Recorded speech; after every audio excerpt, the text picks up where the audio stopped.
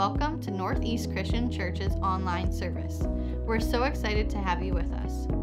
Make sure to subscribe to NECC on all social media platforms. And to listen to our messages, follow us on YouTube, Spotify, and Apple Podcasts. Thank you and enjoy the service.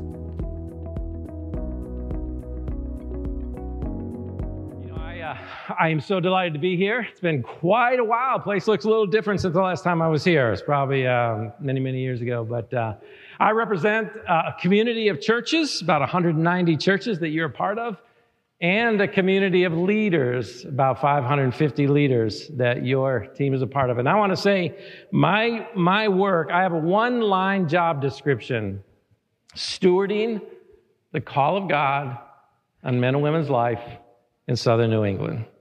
And that's what I get to do every day. And I'm grateful to do it in this movement. And I get to work with people like your pastor, Pastor Paul, Diana. And trust me, this is what I do. So for me to say what I'm about to say, you need to weigh that heavily. He is one of the very best. And you are blessed to have him to lead this church. And so I'm grateful for him. Grateful. There are people that when you spend time with them, sometimes when you're done, you're depleted. There are other people that when you spend time with them, you are enriched. When I spend time with your pastor, not only am I enriched, my view of Jesus is expanded, and I'm better. So I'm grateful. And it's good to meet Andrew. Let me tell you about your dad, Andrew. He challenges me. He sets a model for me. He encourages me. Sometimes he makes me laugh, but he's a good man, and you can hang out with him. He's all right. So it's good to meet you as well. Well.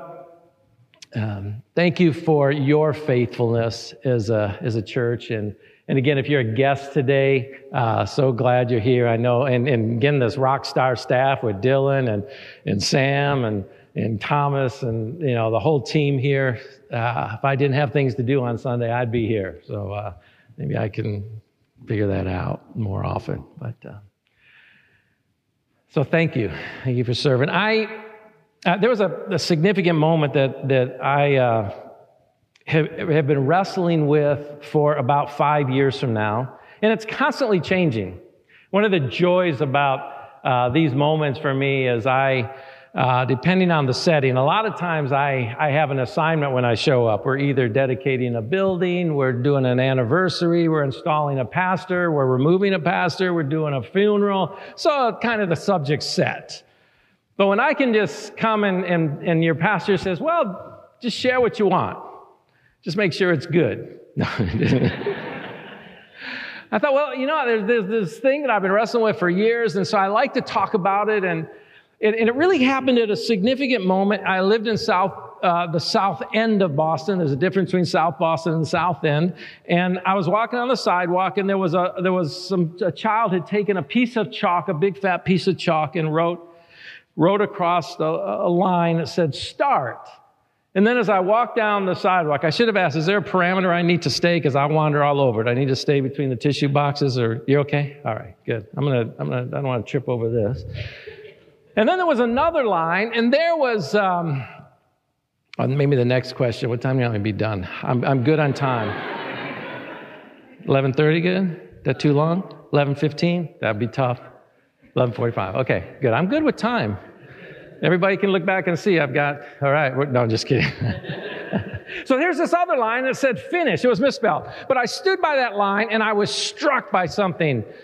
Why did that child choose to draw that line on the sidewalk right there? Why not down there? Why not back there? And then I thought, this other thought. When I looked through the scriptures, much of the New Testament uses this terminology of the race. But the race that you and I run. Those of you that are Christ followers, and again, as I said earlier, if you're a guest today, welcome. Maybe somebody just invited you, promised to take you out to lunch. If you'd come this morning, glad you're here. All right. But hopefully you can hear a bit about Jesus and consider what it means to follow him. But those of you who have made a decision, maybe you've been following for a little while or a few years or decades and decades. The race that we run, there's an interesting element to it. You don't know where the finish line is. God holds this big piece of chalk and he draws it wherever he wants to.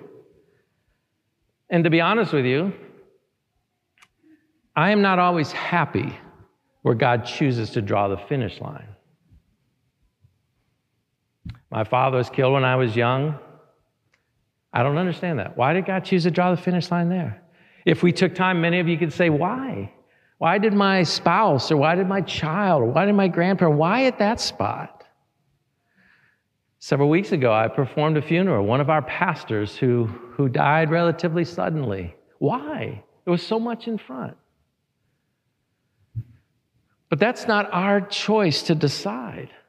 That's not even our question to answer. God will draw the line wherever God chooses. The question for you and I, and the question that I wrestle with, is what am I going to do today? Because I don't know about tomorrow. I really don't. And there's a verse that I came across this verse when I was working on a college campus. I was single, working on a college in Michigan, and I came across this verse, and it grabbed a hold of my life so much so that this verse has been, I call it my tattoo verse. I don't have a tattoo. And I'm not opposed to tattoos. But if I did have a tattoo, one of the times that I do this message, I'm just going to bring somebody on to give me a tattoo. Like, really, it's your tattoo verse? Then come on. So, it's Acts 13:36. When David had completed God's purpose in his generation, then he fell asleep and was buried. Which is an interesting wording in the NIV. It sounds like an old man took a nap and then they buried him. But it means David had completed God's purpose in his generation and he died. And the moment that I read that, my life took this kind of laser focus on I don't want to use up oxygen and then die. I want my life to matter. And as Christ followers, we got this piece, and we saw a great story here. Someone that wanted their life to matter. Once they met Jesus, it became different. And honestly, if I die tomorrow, if I die 10 years from now, and Pastor Paul does my funeral, remember what I'm about to say, because you need to call him into account for it. Here's what I want him to say, all right? Just in case you take the challenge. Nick Furtado has completed God's purpose in his generation. So he's dead. Have a nice day. That's it. Now, I hope he says a couple other nice things, but if he doesn't, I'm okay with that. I am okay with that. I'm absolutely okay with that. So then about 3 years ago, I begin to think about, well, let me just reverse engineer David's life and see what were some of the things that David did in his life so that at the end of his life it could be said he completed God's purpose in his generation. And over these last several years, I've shared this message in so many different ways, and it takes a different, depending on where I'm at, it takes a different angle. But I begin to look at, well, what about David? And let me be clear, knowing that my esteemed scholars and professors are here, I know that the Bible says a lot about David. There are books, there are chapters, there's massive amounts of text about David's life. I'm not going to cover it all. I'm going to go across the top and just look at 3 or 4 things that seem to be consistent things in his life. Because if I want to get at the end of my life and Pastor Paul can preach my sermon and say that I completed God's purpose, then there's going to have to be things in my life to accomplish that. And recently I was talking with somebody and I was reviewing a stack of journals, and every year I have a set of goals for that year. Since my 20s, I've kept these journals. And on the top of those goals, it says, what is God's purpose for you, Nick, in this generation? So what I'm sharing with you today, I've been working on for about 30 years. You think, well, why don't you figured it out yet? But it's something that I've wrestled with. And so I wanted to share some of these thoughts with you. First, I observe in David's life that he lived, and some would call it the disciplined life. Discipline for most of us causes us to kind of, we're going to be disciplined, we're going to be in trouble. So I'll call it the practiced life. David would get up in the morning while he's taking care of the sheep, and he'd grab a few rocks and he'd grab his sling and he'd head out and he'd make sure the sheep are okay. And then he would line up, this is just my guess, he would line up a set of clay pots on a fence post, and he'd walk away and he'd grab his sling and he'd grab it and he'd swing it around and he'd miss. Swing it around, then he'd miss. He'd swing it around, then he'd hit one. He'd think about, what did I do different then? Then he'd swing it around, he'd miss, then he'd hit. And then he'd get up and the next day and he'd hit, and then the next day, and day after day after day after day, he practiced. He lived a practiced life. And then when the lion came, the Bible records, he did what he always did.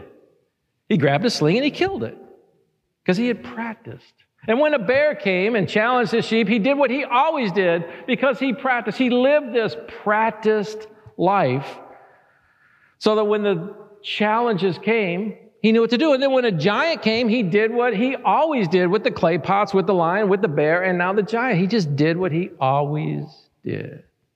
One of my favorite missionaries of all time, he said to me one day, he said, you need to live ready, Nick, because if you have to get ready, you're going to miss an opportunity. And that was one way for me to think about how important the practice life was. We don't always have time to get ready. Now, if I were to say, take out a piece of paper, let's make a list of all the practices that a Christian should have in their life. My guess is our list would be a little bit different. But if we combined all the lists, we probably would have some agreement.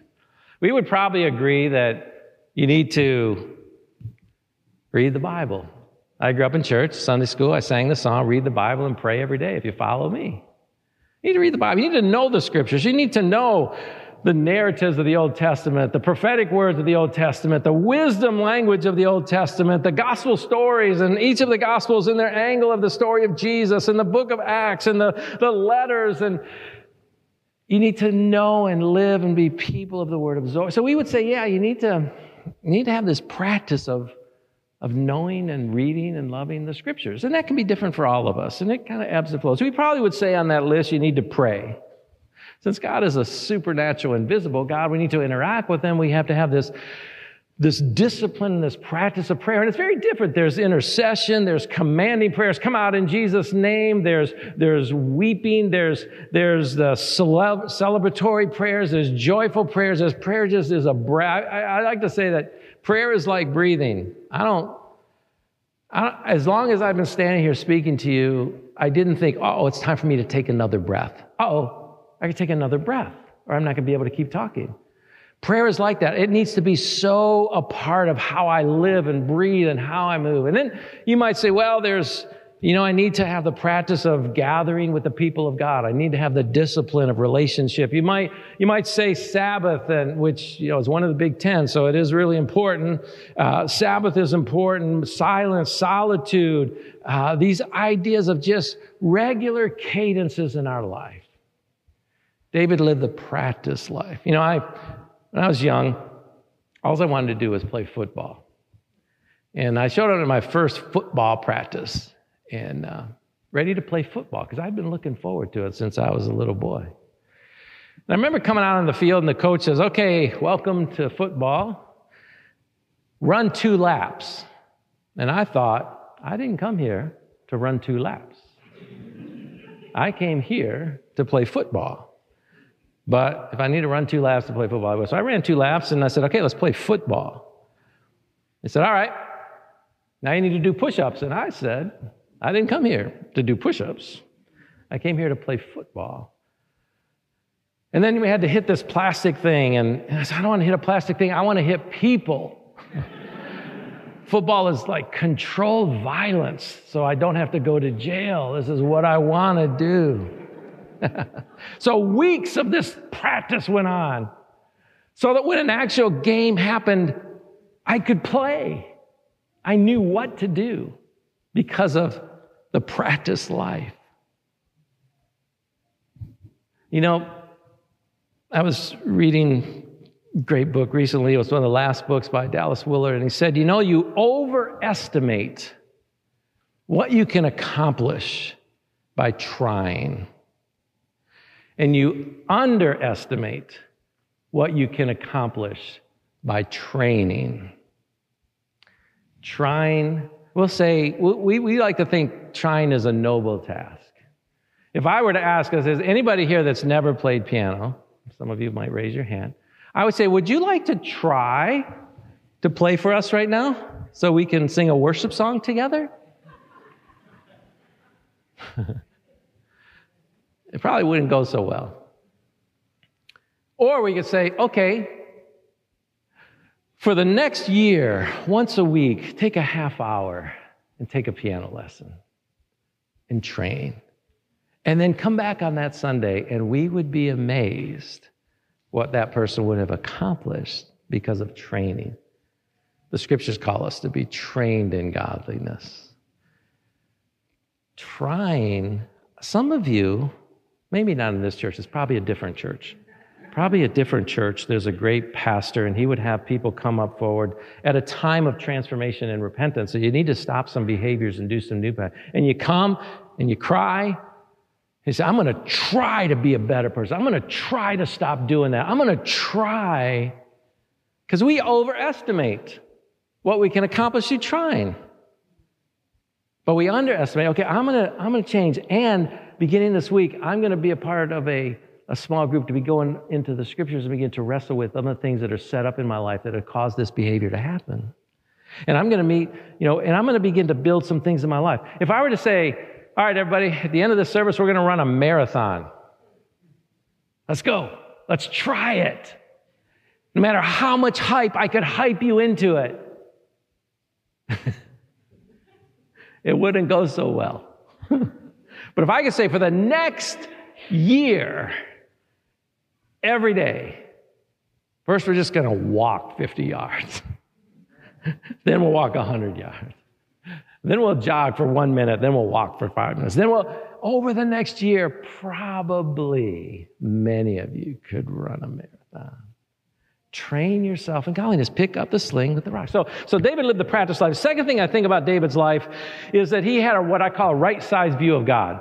So the next most famous scene of David, he comes up against this giant Goliath, and many of you are familiar with the story, even if you haven't read it in the text, but you're familiar with the story. But there's this one moment where David, he's left, he's brought some food to his brothers, there's this giant's intimidating the army of God. Every day he just says, come on, and trash talks them, and then David goes up and he says this really odd thing, and because we don't have voice inflection in Scripture, we're not sure. Here's what he says. Who is this uncircumcised Philistine who would dare come against the army of God? Now, I don't know if he was saying that inquisitively, like, hey, who is this guy? What's his name? Or if he was indignant.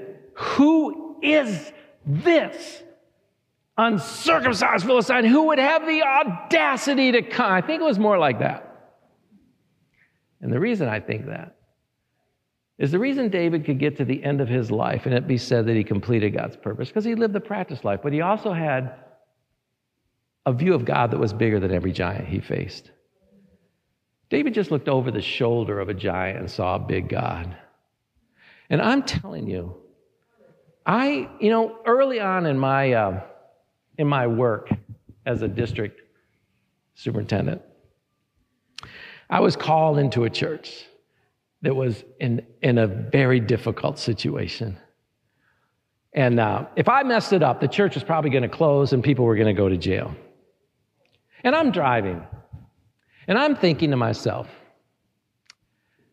I am way over my head. And as I'm driving along, I think, there's no way I can do this. But because of my role, because my friends thought I could do it, I'm the only one that can do it. And then my second thought was, and God knows that I'm the one that needs to do this, and that I'm way over my head, that I don't think I'm capable of doing it. And then my third thought was a prayer, and it was this: God, I am so sorry that I am all you have in this situation. But it's true. But in that moment, I knew that my God was bigger than that giant. And you need to know that your God is bigger than a diagnosis. Your God is bigger than a financial challenge. Your God is bigger than a relationship that's broken that doesn't feel like it can ever. Your God must be bigger, because everything we face is temporary. Everything. If you become a Christ follower, you begin an eternal life. That means everything is temporary. You are part of the kingdom of God, which is eternal. So that means everything I face is temporary. And you can put up with a lot when it's temporary, because your God is big enough to say you're an eternal being. One of the moments I mentioned Dallas Willard, he was like just days away from his death. He was a philosopher and educator and great writer. And he's talking to a friend. He had pancreatic cancer. And he looked over and he looked at his friend. He said, I think when I die, I'm not even going to notice for a while. Why would he say that? Because because the kingdom of God is a continuum. And at some point, your body stops working. I used to think, I grew up in church, I thought eternal life started when you died. But eternal life begins when you give your life to Christ. And then at some point, your body drops off. It's a continuum. That's how big our God is. And that's why whatever we face is temporary. Third thing. David cared for the soul. Now, if we were to take another piece of paper out and write the definition of a soul, we would all have different answers. Philosophers, theologians, psychologists have all grappled with this inner life, this thing that goes on inside. And I don't know that I can quantify it, and definitely in this moment, I don't think that I can, but I do know it's that part of you that you know that nobody else knows. It's that inner part of you that right now, if you had an LED readout on your forehead and I could see what every one of you were thinking, you would go cover your head, right? Because some of you are thinking, all right, come on. I need to go to lunch. Let's move along. Or whatever you may be thinking. But there's this invisible, and David nurtured it from his youngest age. When Saul was out of his mind, David would come and the Spirit of God would come on him and he would bring calm. We have the Psalms, and I love the book of Psalms. I have a discipline of reading a regular amount of Psalms every day because I would not naturally pray the prayers that David writes in the Psalms. I wouldn't. I grew up in church, been in church my whole life. My mom, who was just a sparrow of a woman, was tough. And if I prayed the kind of prayers David prayed, she would have just probably hit me. David says things like, God, why do the wicked prevail and the righteous suffer? What's the matter with you, God? That doesn't come out of me naturally. God is great, God is good, and it's all good. And thank you, God. Not messing with you. That's how I was taught to pray. But when I read the depth of those prayers, they unburden my soul and they put strength in who I am. And so we need to nurture these elements of our life that nobody sees. I'll just give you one illustration. I did a sabbatical a couple years ago. I'd never done a sabbatical before, and I had to kind of reset my mind. I was about to turn 60. And I did a sailboat racing course every day on the Boston Harbor. And the first day we head out and we're in these long racing boats, and the wind is just whipping on the Boston Harbor. And the boat, you've seen sailboats, the boat is tipping. We're all up on the edge, the four of us in the boat.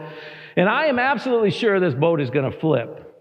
and I'm going to be tossed into the Boston Harbor and probably die. But the instructor looks at me and he sees some look on my face. I'm not sure what that look was, but you could guess. And he said, Nick, relax. Okay. He said, I've raced these boats for 35 years. I've never seen one flip over, ever.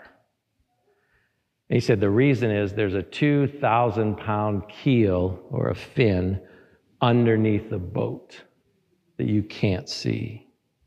And that wind is going to push that sail, and eventually the wind's going to rush up and that sail's going to bounce up. As I sat on that boat that day, I thought of my own life, and I've thought about it dozens and dozens and dozens of times since then on this idea. The storm's coming. That is not in question. Some of you just came through a storm. Some of you are in a storm right now.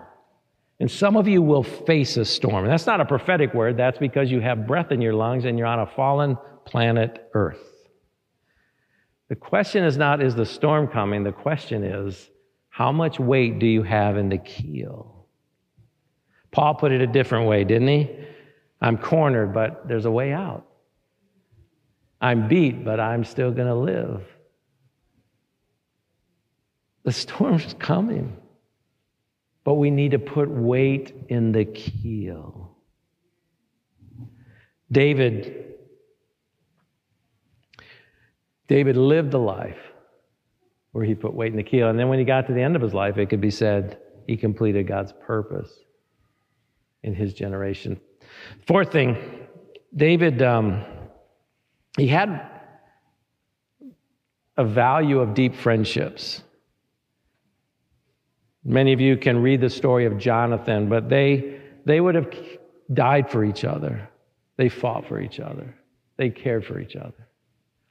I would say that friends in your walk with God are key. Now, part of my job is I interview ministers. I've interviewed hundreds of people who have come to our office and said, I want to be a minister. And oftentimes in that interview, I'll get to the place and say, okay, I want to know what you're going to do when you're overwhelmed, depressed, ready to quit, and you think you made a wrong career choice. Because that moment is going to come quite regularly, most Mondays, actually. So don't worry that point's going to come. It's what are you going to do when you get there? And they'll say things like, well, I'm going to speak in tongues all day long. I said, well, that's good. I'm in that camp. I'm good with that. I'm going to quote the scriptures at the devil. So that's good too. He knows them, but it's good to remind him. And eventually I'll say, let me tell you what I do. I have friends. I have friends like Paul Conway who know me, that even at a difficult point, they know the bigger picture of who I am. And they can speak into my life, and they can encourage me, that I don't walk alone. And I think that as Christ followers, there has to be these relationships. It's why we gather on a Sunday. It's why we have a significant value of small groups. It's why we are in a community of the cross, because we want to walk alone. Never to walk alone. We never want to walk alone. And I think it's critical that we have the level of friendships, because if you look at my life, if I were to draw you a timeline of my life and you said, tell me about your life, I would say there were critical moments in my life, and every time there was a friend who spoke into my life. I would even be crazy enough to say on real strategic moments in your life, oftentimes friends will speak into your life even more than the scriptures. Now, I don't mean to be here. It still needs to be confirmed with the scriptures and affirmed in the Spirit. But it's friends that have looked at me and said, Nick, this is what you need to do. I know you. I know God, and this is what you need to do. And they've changed the trajectory of my life. I don't have time to tell you about all those points, but I could tell you. So we need to make sure we are intentional about a small group of people who know us. Here's my definition of friendship. Those who rejoice when you rejoice and weep when you weep. And if they know you, they'll celebrate when you celebrate, and they'll weep when you weep. But there's critical moments when a friend helps out. One of the great moments in the United States history is when Dr. Martin Luther King gave his I Have a Dream speech. And he comes before the hundreds of thousands of people, and he has the podium, and he's there with the podium. He starts his sermon, and if you watch it, it's really not going anywhere. There was a woman who spoke just before him named Mahalia Jackson, and Mahalia Jackson is a gospel singer. She would sing before Martin Luther King would present quite often. And she sang, he got up to speak, and she was in the row behind him. And at some point in his message, she yells at him, "Martin, tell him the dream." And if you watch the dream, he takes his notes and he pushes them aside. And he looks at the crowd and he says, "I have a dream." Now, if someone in the 10th row would have said, "Hey, Martin, that's a boring talk. Can you tell us something more interesting?" He probably said, "You don't know what you're talking about." But that voice was a friend. And that friend changed the trajectory of America by changing the course of that speech that was not planned. We need people in our life that can look and say, "You can do this." You know, you can do one of two things with people. You can either encourage them or discourage them. You know what encourage means? Put courage in your life. They come and say, "You know, I feel like I heard Pastor Paul say this. I think I can do this." You know how you discourage them? Say, "No, you can't. Everything you tried failed. You'll be awful. Don't do it." You just hang your head and walk away. Or you could put courage into their life and said, "I think you can do that. I've seen what God is shaping." You have a choice on how you deal with people that are near to you.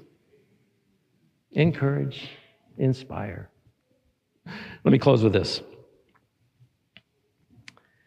David, those of you that have read the scriptures and know a bit about David, he was a scoundrel. He made a lot of mistakes. He did a lot of terrible things.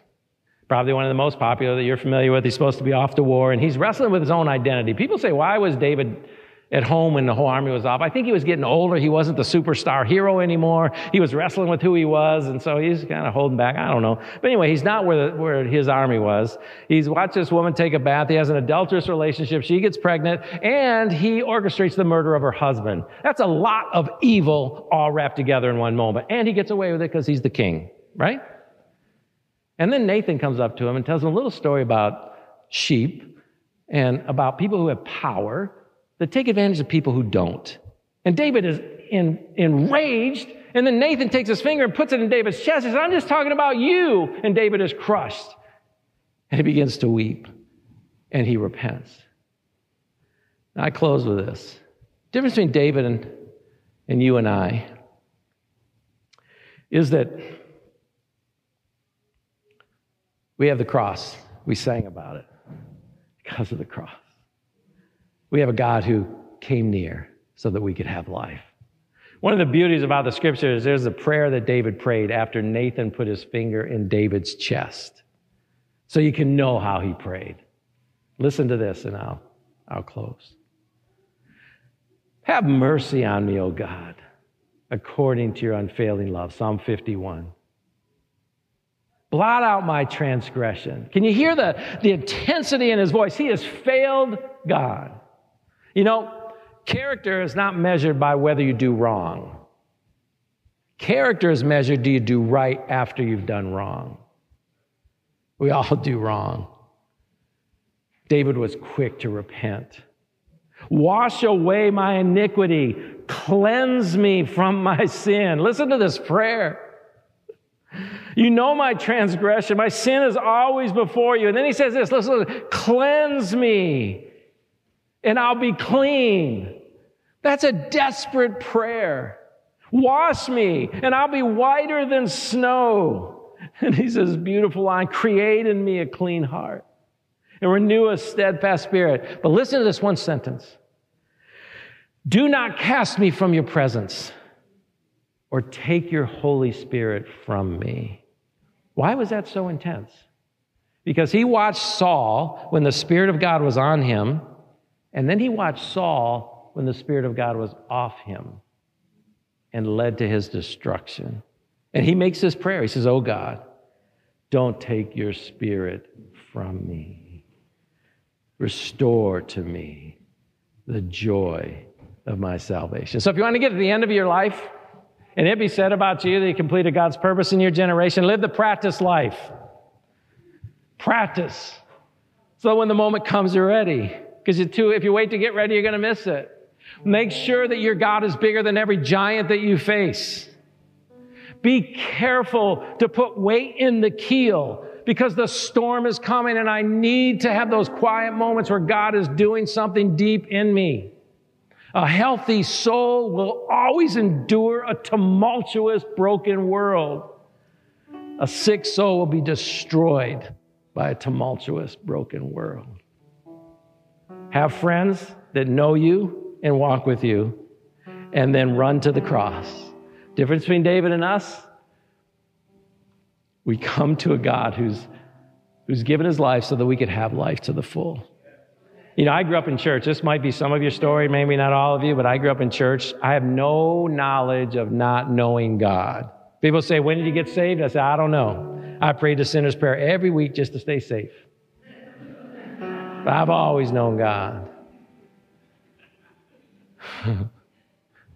So when it's time for communion, it's my favorite time because I love the broken blood that brings forgiveness.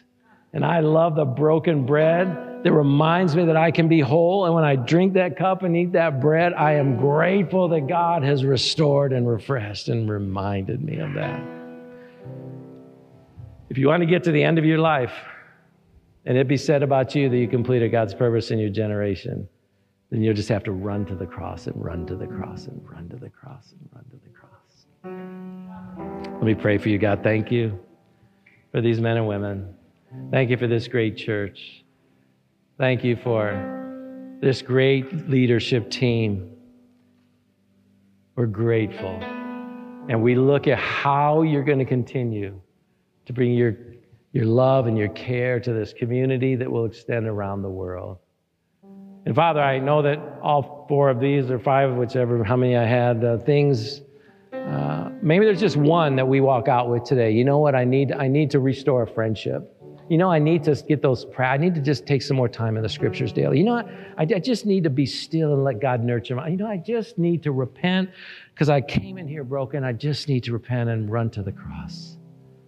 Father, that we would not take what's been given and walk away, but that we would respond as your Spirit prompts. I thank you. I pray your richest blessing on this place.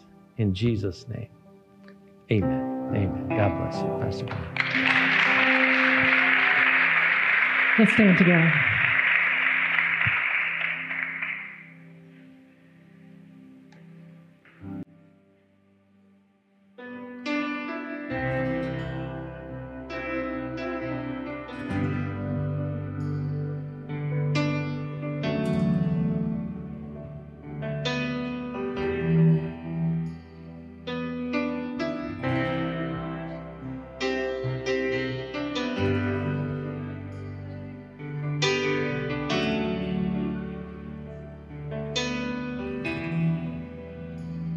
You are here, moving in our midst. I worship you. I worship you. You are here, working in this place. I worship you. I worship you. You are here, moving in our midst. I worship you. I worship you. You are here, working in this place.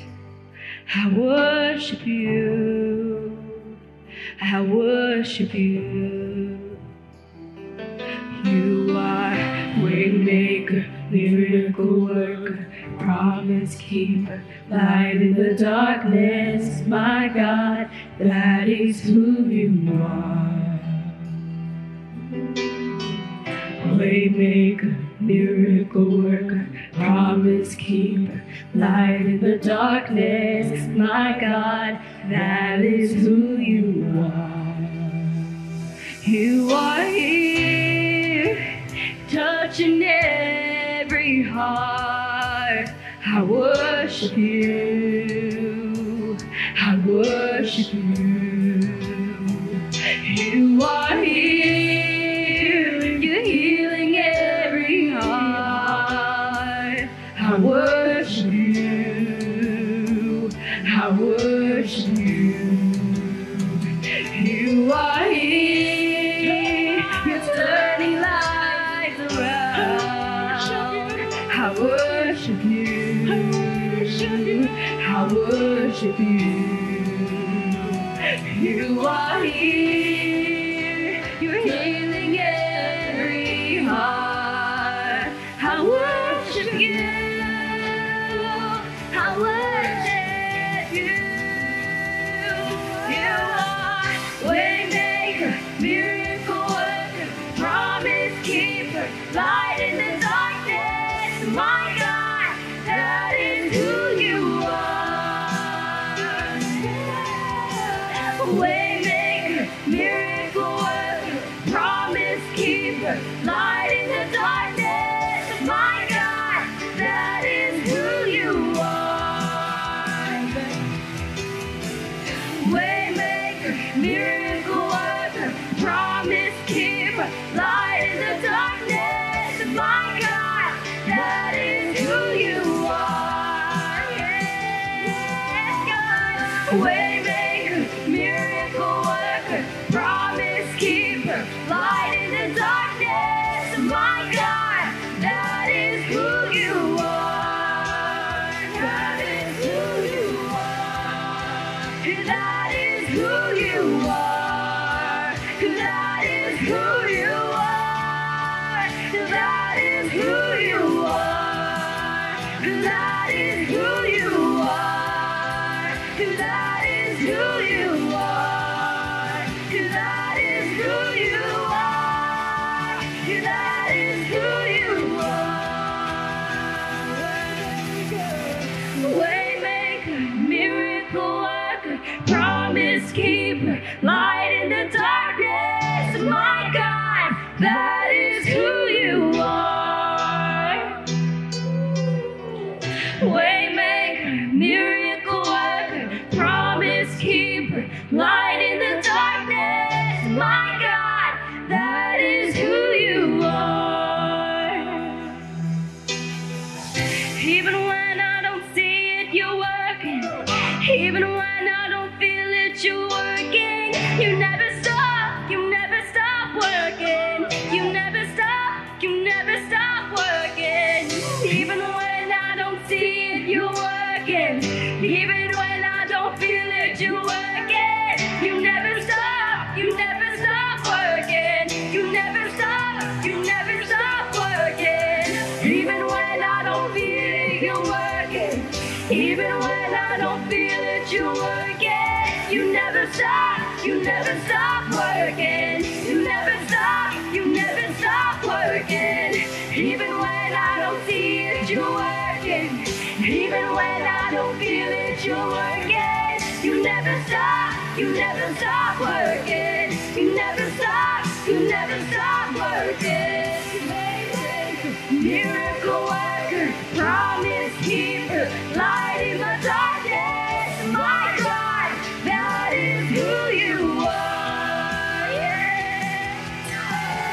Waymaker, miracle worker, promise keeper, light in the darkness. My God, that is who you are.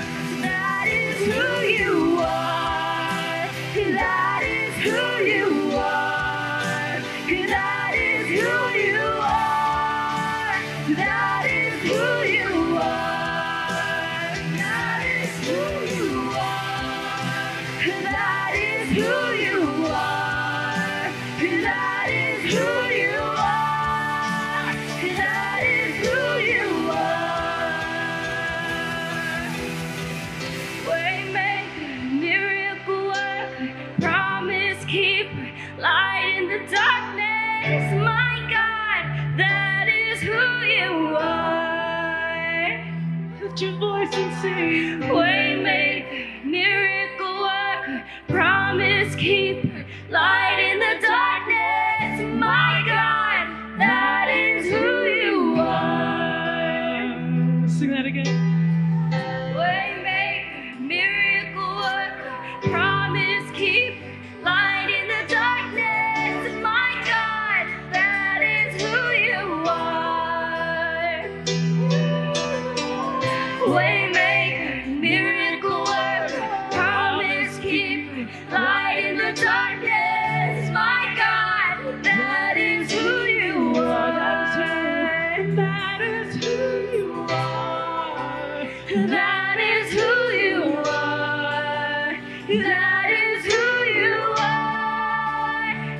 That is who you are. That is who you are.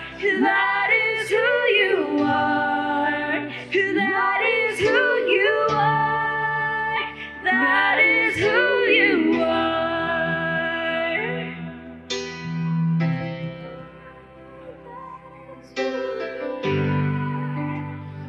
is who you are. That is who you are. Father, we end today with the same prayer that David prayed. And we pray it over our lives, and we say, cast us not away from your presence. Take not your Holy Spirit from us, and restore to us the joy of your salvation. And may we uphold it with a willing spirit. Then we will teach transgressors your way, and sinners will return to you.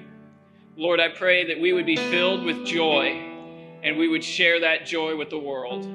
I pray that every person in the sound of my voice would hear themselves as redeemed, sent, loved by God. And I pray that they would share that joy with each and every person in their lives. It's in the name of Christ Jesus, your Son, that we pray, and we praise you and give you thanks, God, for what you've done here today. Amen. Amen. Give God praise. Thank you guys for being here. May God bless you. May he keep you. May he make his face shine on you. May he lift his countenance upon you and give you peace. Amen.